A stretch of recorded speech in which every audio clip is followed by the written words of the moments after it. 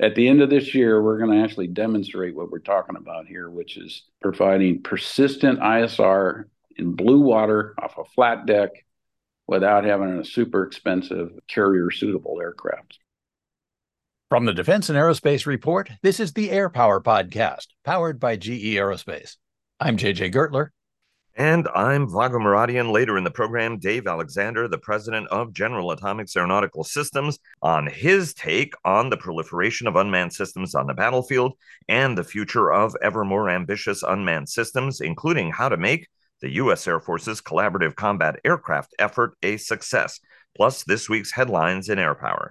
And it's all powered by GE. From America's first jet engine to the revolutionary three-stream adaptive cycle engine, GE Aerospace has been delivering firsts for military propulsion for more than 100 years. Learn about the latest innovation at geaerospace.com/XA100. And Bell sponsors the Defense and Aerospace Reports daily podcast.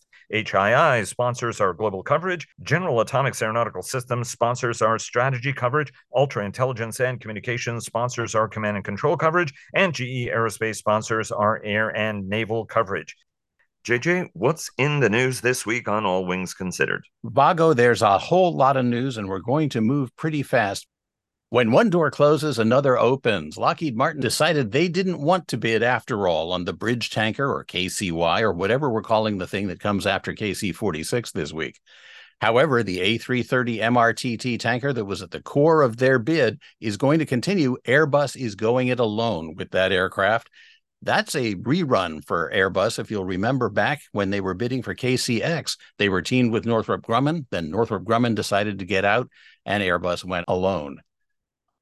The B-21 has started taxi tests following the engine tests that we first heard about a couple of weeks ago. You can now take the world's most expensive Uber from one side of Palmdale Airport to the other.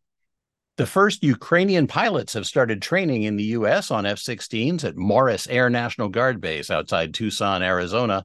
And as they start flying F-16s, the U.S. sends F-16s to the CENTCOM AOR, where things are getting hot.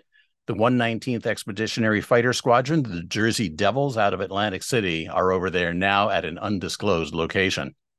Also heading across the ocean, 4 F-16s arrived at Keflavik in Iceland to do NATO air policing missions. Quick preview of something you're going to hear about on Sunday on the Business Roundtable. Boeing put out its quarterly earnings report, and among many other numbers that you'll hear about Sunday, they took a $482 million charge on the new Air Force One, the VC-25B. That's $482 million in 1 quarter. Execution continues to be a challenge for that 2-aircraft program. Last week, we talked about the competition in the tactical airlift market, with the C-390 beginning to make some inroads. Well, this week, the Empire struck back as the Philippines announced a deal for 3 C-130Js. The Herc lives on. Lithuania wants AMRAAMs.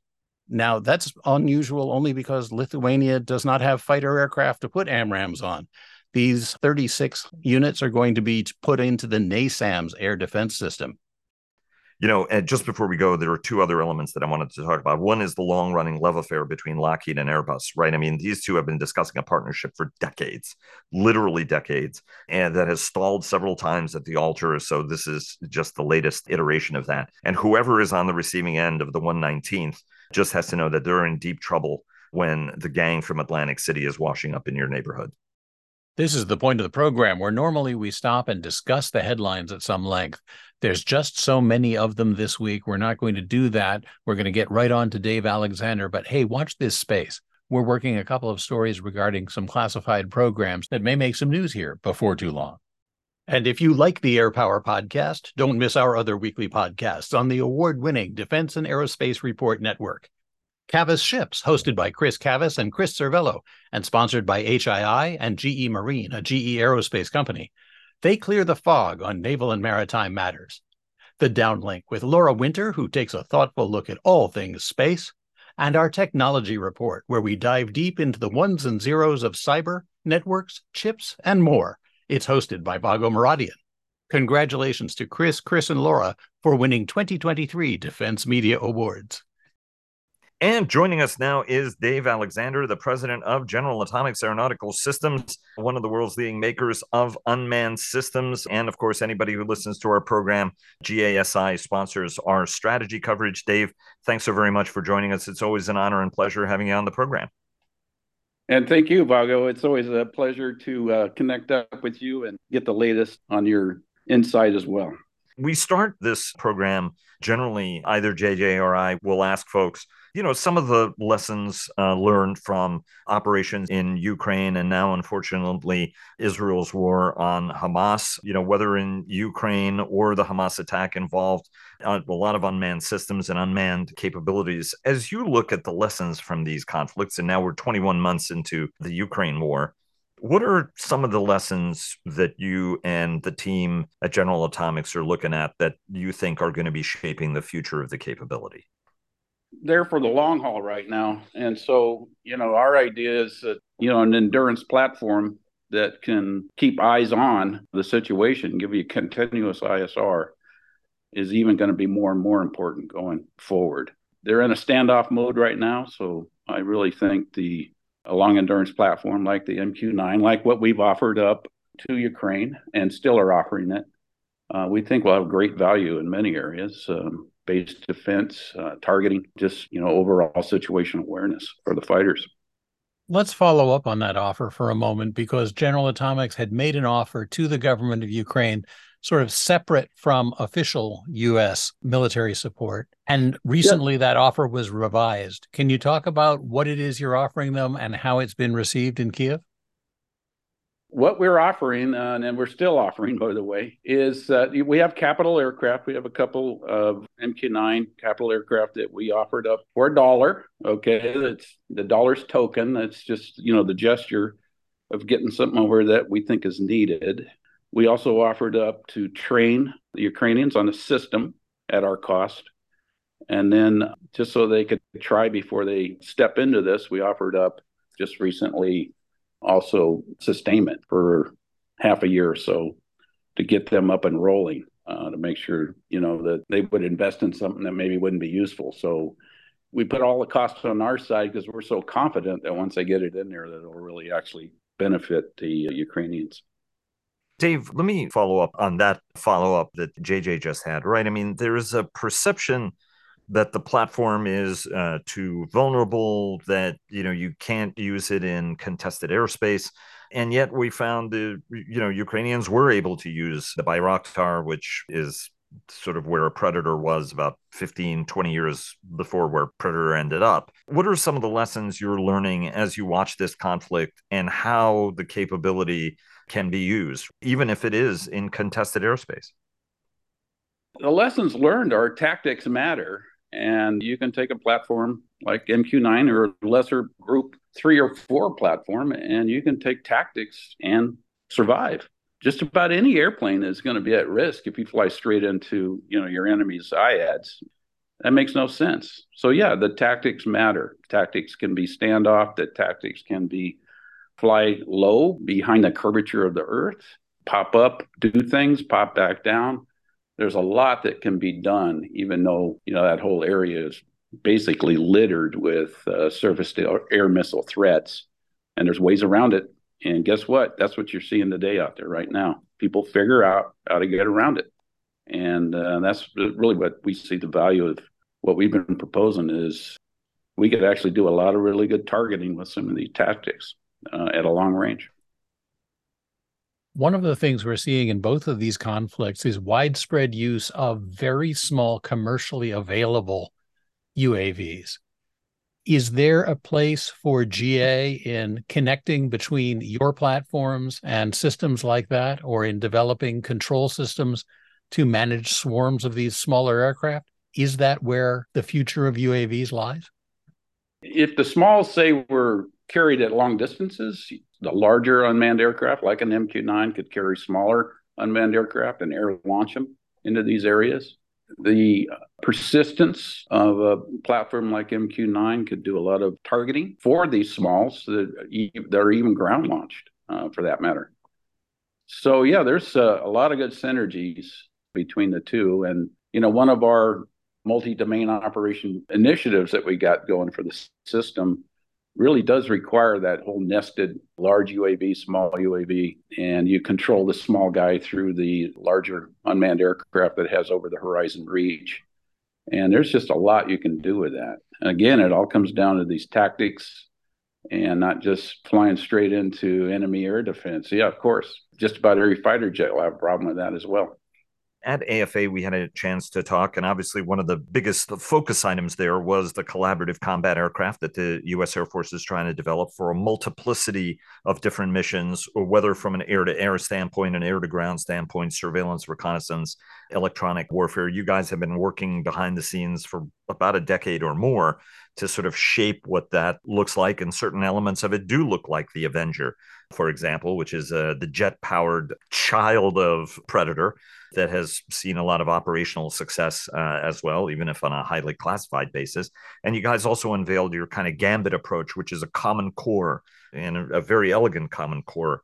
It is at that. But what's your guys' sense on architecturally what this CCA environment looks like? You guys developed the Sparrowhawk that can be deployed and recovered from, unmanned aircraft, whether a Reaper or any other platform. What is your sense at this point in the conversations you guys are having and where you think the Air Force is on what this CCA architecture ends up looking like? Just going back to the Gambit series and really going back to the beginnings of General Atomics Aeronautical Systems, if you look at our platforms today, like MQ-1C Gray Eagle, you look at MQ-9 Alpha, MQ-9 Bravo, you look at MQ-20, once you go inside the aircraft systems level, there's a lot of commonality on our platforms that is shared. And that's what's allowed us to move quick, move into new customers, move into new missions, and expand our capabilities by this commonality. And Gambit's really the same thing. It just takes it one step further. And now we're not only sharing those systems, but we are sharing things like undercarriage, landing gear. We're sharing propulsion and fuel systems, primary structure, so that now we can reconfigure these combat aircraft in a much quicker sense than we had in the past, where perhaps you might be swapping out whole propulsion systems, say, from going to turboprop to a turbofan type aircraft. This is not new to us, but it's just this Gambit is the next level that I think is going to be a game changer for the U.S. Air Force in the ways that you can be a shooter, you can be a sensor, you can do red air. You reconfigure the aircraft. In some cases, you need to have slightly different shapes of the fuselage, and the primary structure underneath doesn't change, and you can take on these new missions without doing a complete new start, which is what's killing the industry right now is just all these new starts. I really think that's going to be a big benefit to the unmanned combat systems that for moving forward, just because you can move from mission to mission to mission and not necessarily have a new start. Now, in parallel with that, we've been working this thing called long shot. That's kind of in the same family, if you will. Now, long shot can either be ground launched or air launched, but it does, that same mission at a long distance that these combat aircraft do, with much less logistics trail to it. So it's not an aircraft that takes off and comes back and lands and requires runways and all these other things. So the combo between long shot and the Gambit series, I think, is really going to be a powerful combo, such that I could see scenarios where they actually play together in a combat mission. Maybe long shots go in first and Gambit unmanned aircraft come in afterwards. Okay, let's break that down, though, for a moment, because I know that Vago is itching to ask you about long shot. But for the folks who weren't at AFA, where competitors were displaying all kinds of different shapes and sizes of UAV, let's explain just a little bit about how Gambit works, because essentially you've got the ability with one platform to present a whole number of different shapes, sizes, missions. What is the core? What are the options? How would you describe Gambit to somebody who had never seen one? Well, let's say one of the Gambits is an air-to-air combat aircraft that you want to fly fast, right? So to fly fast, it changes the shape of the aircraft. It changes the sweep of the wings. It can change maybe the radar cross section of how you'd want to shape it. And then maybe the next series is, we don't need that speed. We need to point design into a sensing station that has speed, but not as quite as fast as, say, a unmanned combat aircraft that's shooting air-to-air missiles. The wings are different. You got a different airfoil. They're a different wing sweep. Here, you're not worrying as much, say, on the cross section of the platform. These kind of things, I think, are what can be easily swapped out without having a whole new restart. It's on the production line, and you can build both airplanes basically with the same set of qualification.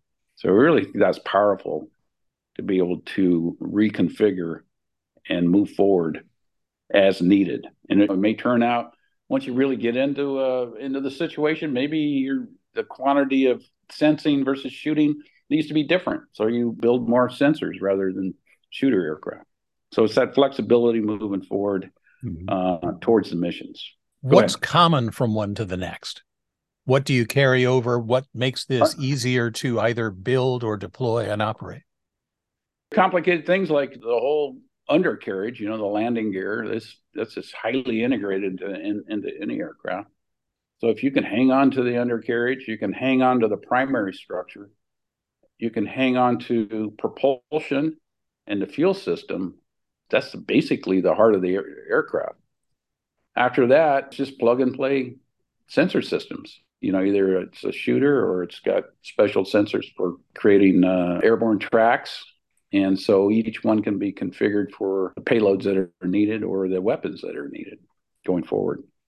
But the big savings would be that primary structure, the undercarriage, propulsion, and I would say the airworthy set of avionics that drive the command and control and drive the communications. All that can remain the same. So huge savings going forward. One of the things which I thought was most elegant is the sort of that 4-part central frame that you guys have that's 3D printed and serves as the sort of the cradle for the engine and some of the controls and the central core of the airplane, which I thought was a very elegant way of executing it. Let me take you to Longshot. You guys are developing that as an unmanned weapons firing air vehicle for DARPA. It is going to flight testing next year. Bring us up to speed on where that program stands, because you guys have sort of a vast array of company funded or DARPA funded or Air Force funded efforts that are going on simultaneously.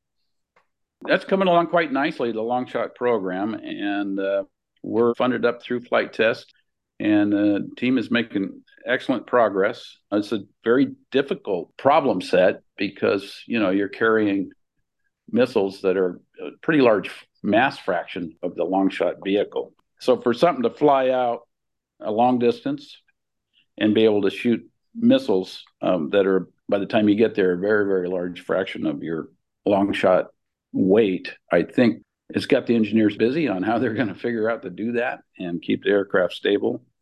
But like I said earlier, it provides a very straightforward capability that can be brought to bear quickly. And I really think it's got a lot of synergies with the UCAV mission. We've talked about ground-launched aircraft. We've talked about air-launched aircraft, but there's a revolution coming in sea launch. Turkey has already launched what's said to be the first aircraft carrier for UAVs.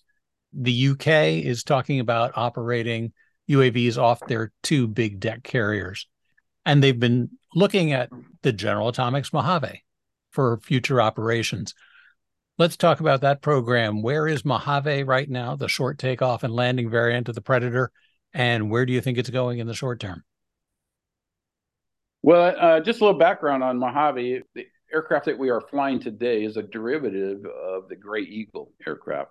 We removed the low drag, high aspect ratio wings and basically put what looks like crop duster wings, but very boxy. It looks like it has a purpose. Let's just say that. But it's very boxy, high lift wings with leading edge slats and double slotted flaps. And what those do is they actuate into place to create a very high lifting wing. And so that's what's flying today. It's a demonstrator. You could fly this as a Mojave Army mission, or you could take this same concept of the high lift wings and replace the wings on MQ-9 Bravo to create the same solution. Now, what's happened recently is we were demonstrating Mojave's, runway independence by taking off and landing on dirt roads and such with the flotation tires. Mm-hmm. And it's really got a lot of interest from navies around the world that have flat decks that don't have catapults and arrested, landing gear cables laying on there that need ISR in the blue water.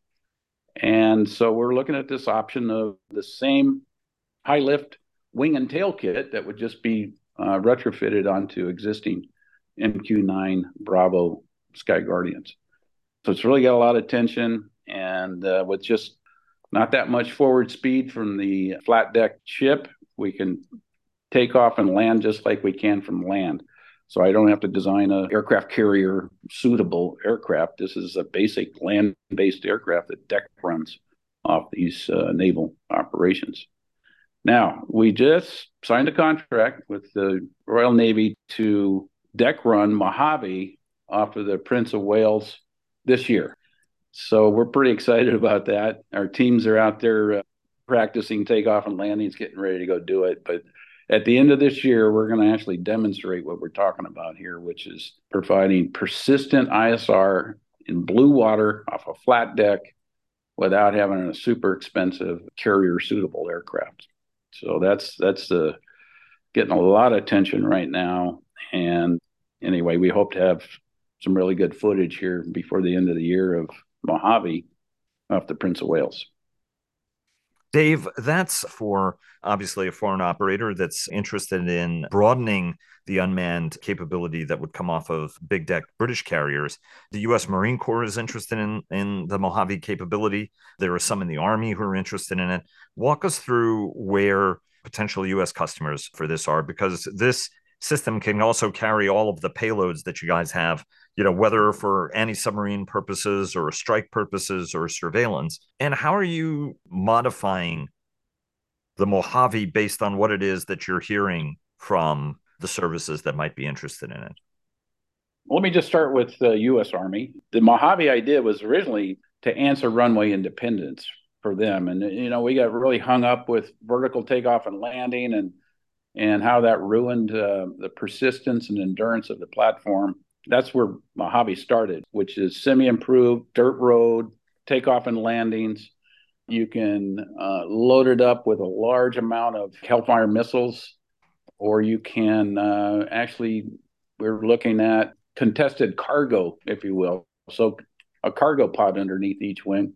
And now you can bring in supplies to some troops that are downrange. So that's getting a lot of attention right now.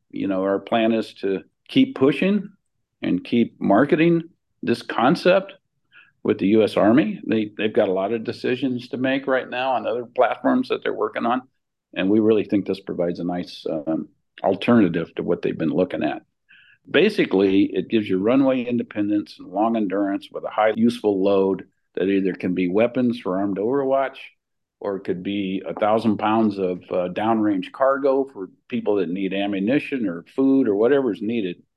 This aircraft could pop back and forth and not rely on runway. So I think there's a place in the Army. I don't want to get ahead of myself by saying too much, but we're going to, next year, if you're at maybe one of the Army shows, you might just see this airplane there. The real attention it got was when we started about deck running, and then that's when we switched to the idea of, well, this is a good idea for Sky Guardian as well. You could take a Sky Guardian MQ-9 Bravo as is, and you could have a Mojave-like short takeoff and landing wing kit, and you could swap back and forth. It uses the same propulsion system and everything. You're just changing out wings and tails. And we really think that flexibility and modularity of, hey, one day it's a super long endurance, higher altitude ISR platform, and now you can swap out wings and tails and go deck run, off an amphib. So I think the Marine Corps could see a lot of use in that as well. And one other portion of the U.S. government that may be interested, Special Operations Command. you're doing some interesting experiments with them. So AFSOC, being very, I would say, forward thinking and visionary, is looking at where do they go next, with their long endurance MQ-9 platforms. I would say General Slife started this off. He had great vision. And he coined this term adaptive airborne enterprise, A2E. That's his vision of this whole building block of nested solutions like MK9B Bravo, launching smalls in this multi-domain operations where, the larger aircraft stands off and the smaller aircraft go in and penetrate enemy air defense, and just be able to build and play and have many solutions using these unmanned solutions, if you will, towards a unique set of problems. So there's plenty of fighter aircraft out there that can perform the penetrating mission, but this one can do the steady state, the phase zero, fly every day, launch deep, look what's going on. So I think that vision is playing out now. So what happened is AFSOC procured 3 MQ-9 Bravos. We're currently working with them to do experimentation on multi-aircraft control. We're going into new ground segment. So we don't have our standard ground control station. We actually have a different ground segment that we're working with. And then we'll be also this year launching some smalls off of their airplanes. So right now it's just a building block to get into experimentation, large unmanned aircraft launching smaller unmanned aircraft, the two of them working together into a kind of a meshed operation, and revamping the ground segment into more of a agile combat employment type of operation. So they're purposely going in and doing experimentation and learning as they go to basically build up this A2E vision that General Slife had. And before we slide too far away from the U.S. government, you were just talking about the different sizes of aircraft, and a DoD initiative that has come up recently from Deputy Secretary Kathleen Hicks is Replicator, a way of trying to produce mass numbers of UAVs of different sizes. What's the right way to formulate that program so that it is a success? We're all about leaning forward and going quick. And, in some ways, I think the speed to ramp and speed to mass that the UCAV program that the Air Force is trying to do is somewhat the same. I will say this multi-domain operations where you have, the longer endurance platform launching the smalls and then replicating the smalls. We are working on actually building complete small unmanned aircraft using additive manufacturing. So we're actually printing the whole unmanned aircraft through printing. And with that kind of approach, you can get into thousands. So no easier way to replicate than print. So yeah, those are some areas that we really think have got big promise, especially in the smalls. But what's the trick, Dave, to doing this? Because it appears that what Dr. Hicks wants is, quote, non-traditional suppliers also to be able to produce stuff en masse, right? What's the right way to do that? And how would, for example, General Atomics work, right? The Jet Zero contract was interesting in that the Air Force gave a smaller company the prime contractorship, right? Historically, it would be the big guy who can produce, Northrop would be the prime, whereas in this case, Jet Zero is the prime, Northrop's on its team. How would you structure this if, for example, General Atomics is the prime, but then a non-traditional mass production company, whether it's an automaker, whether it's a General Motors or a Ford or what have you, gets involved in sort of doing production in quantity? What's the way to ensure a relationship like that becomes successful? Well, you got to build a partnership. We've done that with this additive manufacturing that I was mentioning before. This was a company that spent most of its energy into the automotive industry. Mm-hmm. And just, through some creative people and working together as a team, we were able to bring them into the aerospace world. And I think it's those kind of things where you can get somebody from a different industry to leap over into aerospace. Automotive's got a lot to provide.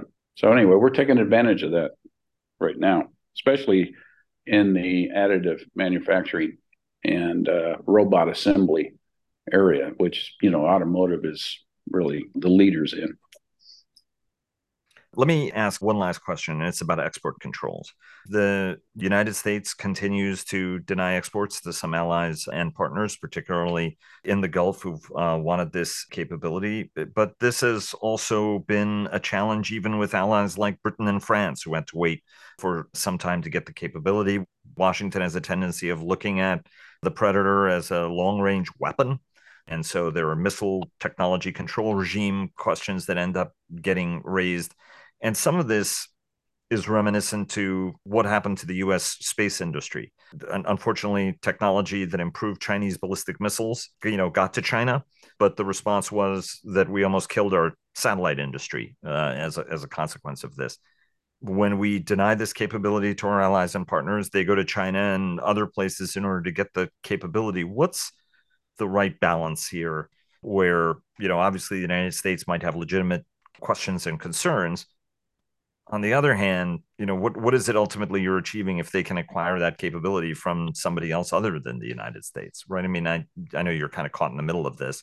What's the most constructive way forward that balances those export control concerns with the reality that folks can get this capability somewhere else, and it potentially has nefarious implications in terms of feeds going back to China, for example? Not to get too hung up on history, but history is going to show that MTCR gave away the unmanned aircraft industry to our enemies, in my opinion. MTCR held us back for many, many years, and all that did was open the door up to everybody else. A country can have an F-16 loaded with every weapon known to man, but they can't have a turboprop unmanned aircraft, with weapons. I mean, it makes no sense. And so those years of all that really gave away the market. Now, a lot of that's been corrected with export policy, and they're still trying to, jigger the MTCR with some new requirements on airspeed, blah, blah, blah. But at the end of the day, I don't know, in my mind, the damage has been done, and it's too late to undo it. So what we have to sell now is interoperability, I think. We have to show that, yes, you can go buy a cheaper system from state-owned companies in China, and state-owned companies in Israel and Turkey, but what you get coming with us is, the interoperability with, the U.S. services. That's about what we have left right now, because we've allowed time for all those countries I just mentioned to get up to speed. They're moving quick, and within 10 years, they're catching up, and we just gave it away. So we really got to hang our hat on interoperability to get our foot back in the door. And I do think that our allies and partners are still holding that they do see a big benefit with the interoperability. So that's what we're hanging on right now, to be honest. And then all these countries that don't care about that, they're going to go buy these systems from China and Israel and Turkey and you name it. Let me just follow up on that, though. So how is it we do interoperability with folks who have acquired Chinese systems ultimately? How do we do that? Well, we don't do that. We stay away from Chinese. But let's say a government wants to come to us and have interoperability through Link 16 or interoperability through common weapon, those kind of things. If it's a country that doesn't care about that, they can go buy these platforms from those countries I mentioned. So do you think that it's really unrecoverable at this point? We missed some big opportunities. And I would say about 2010 and on, okay? Big opportunities were missed.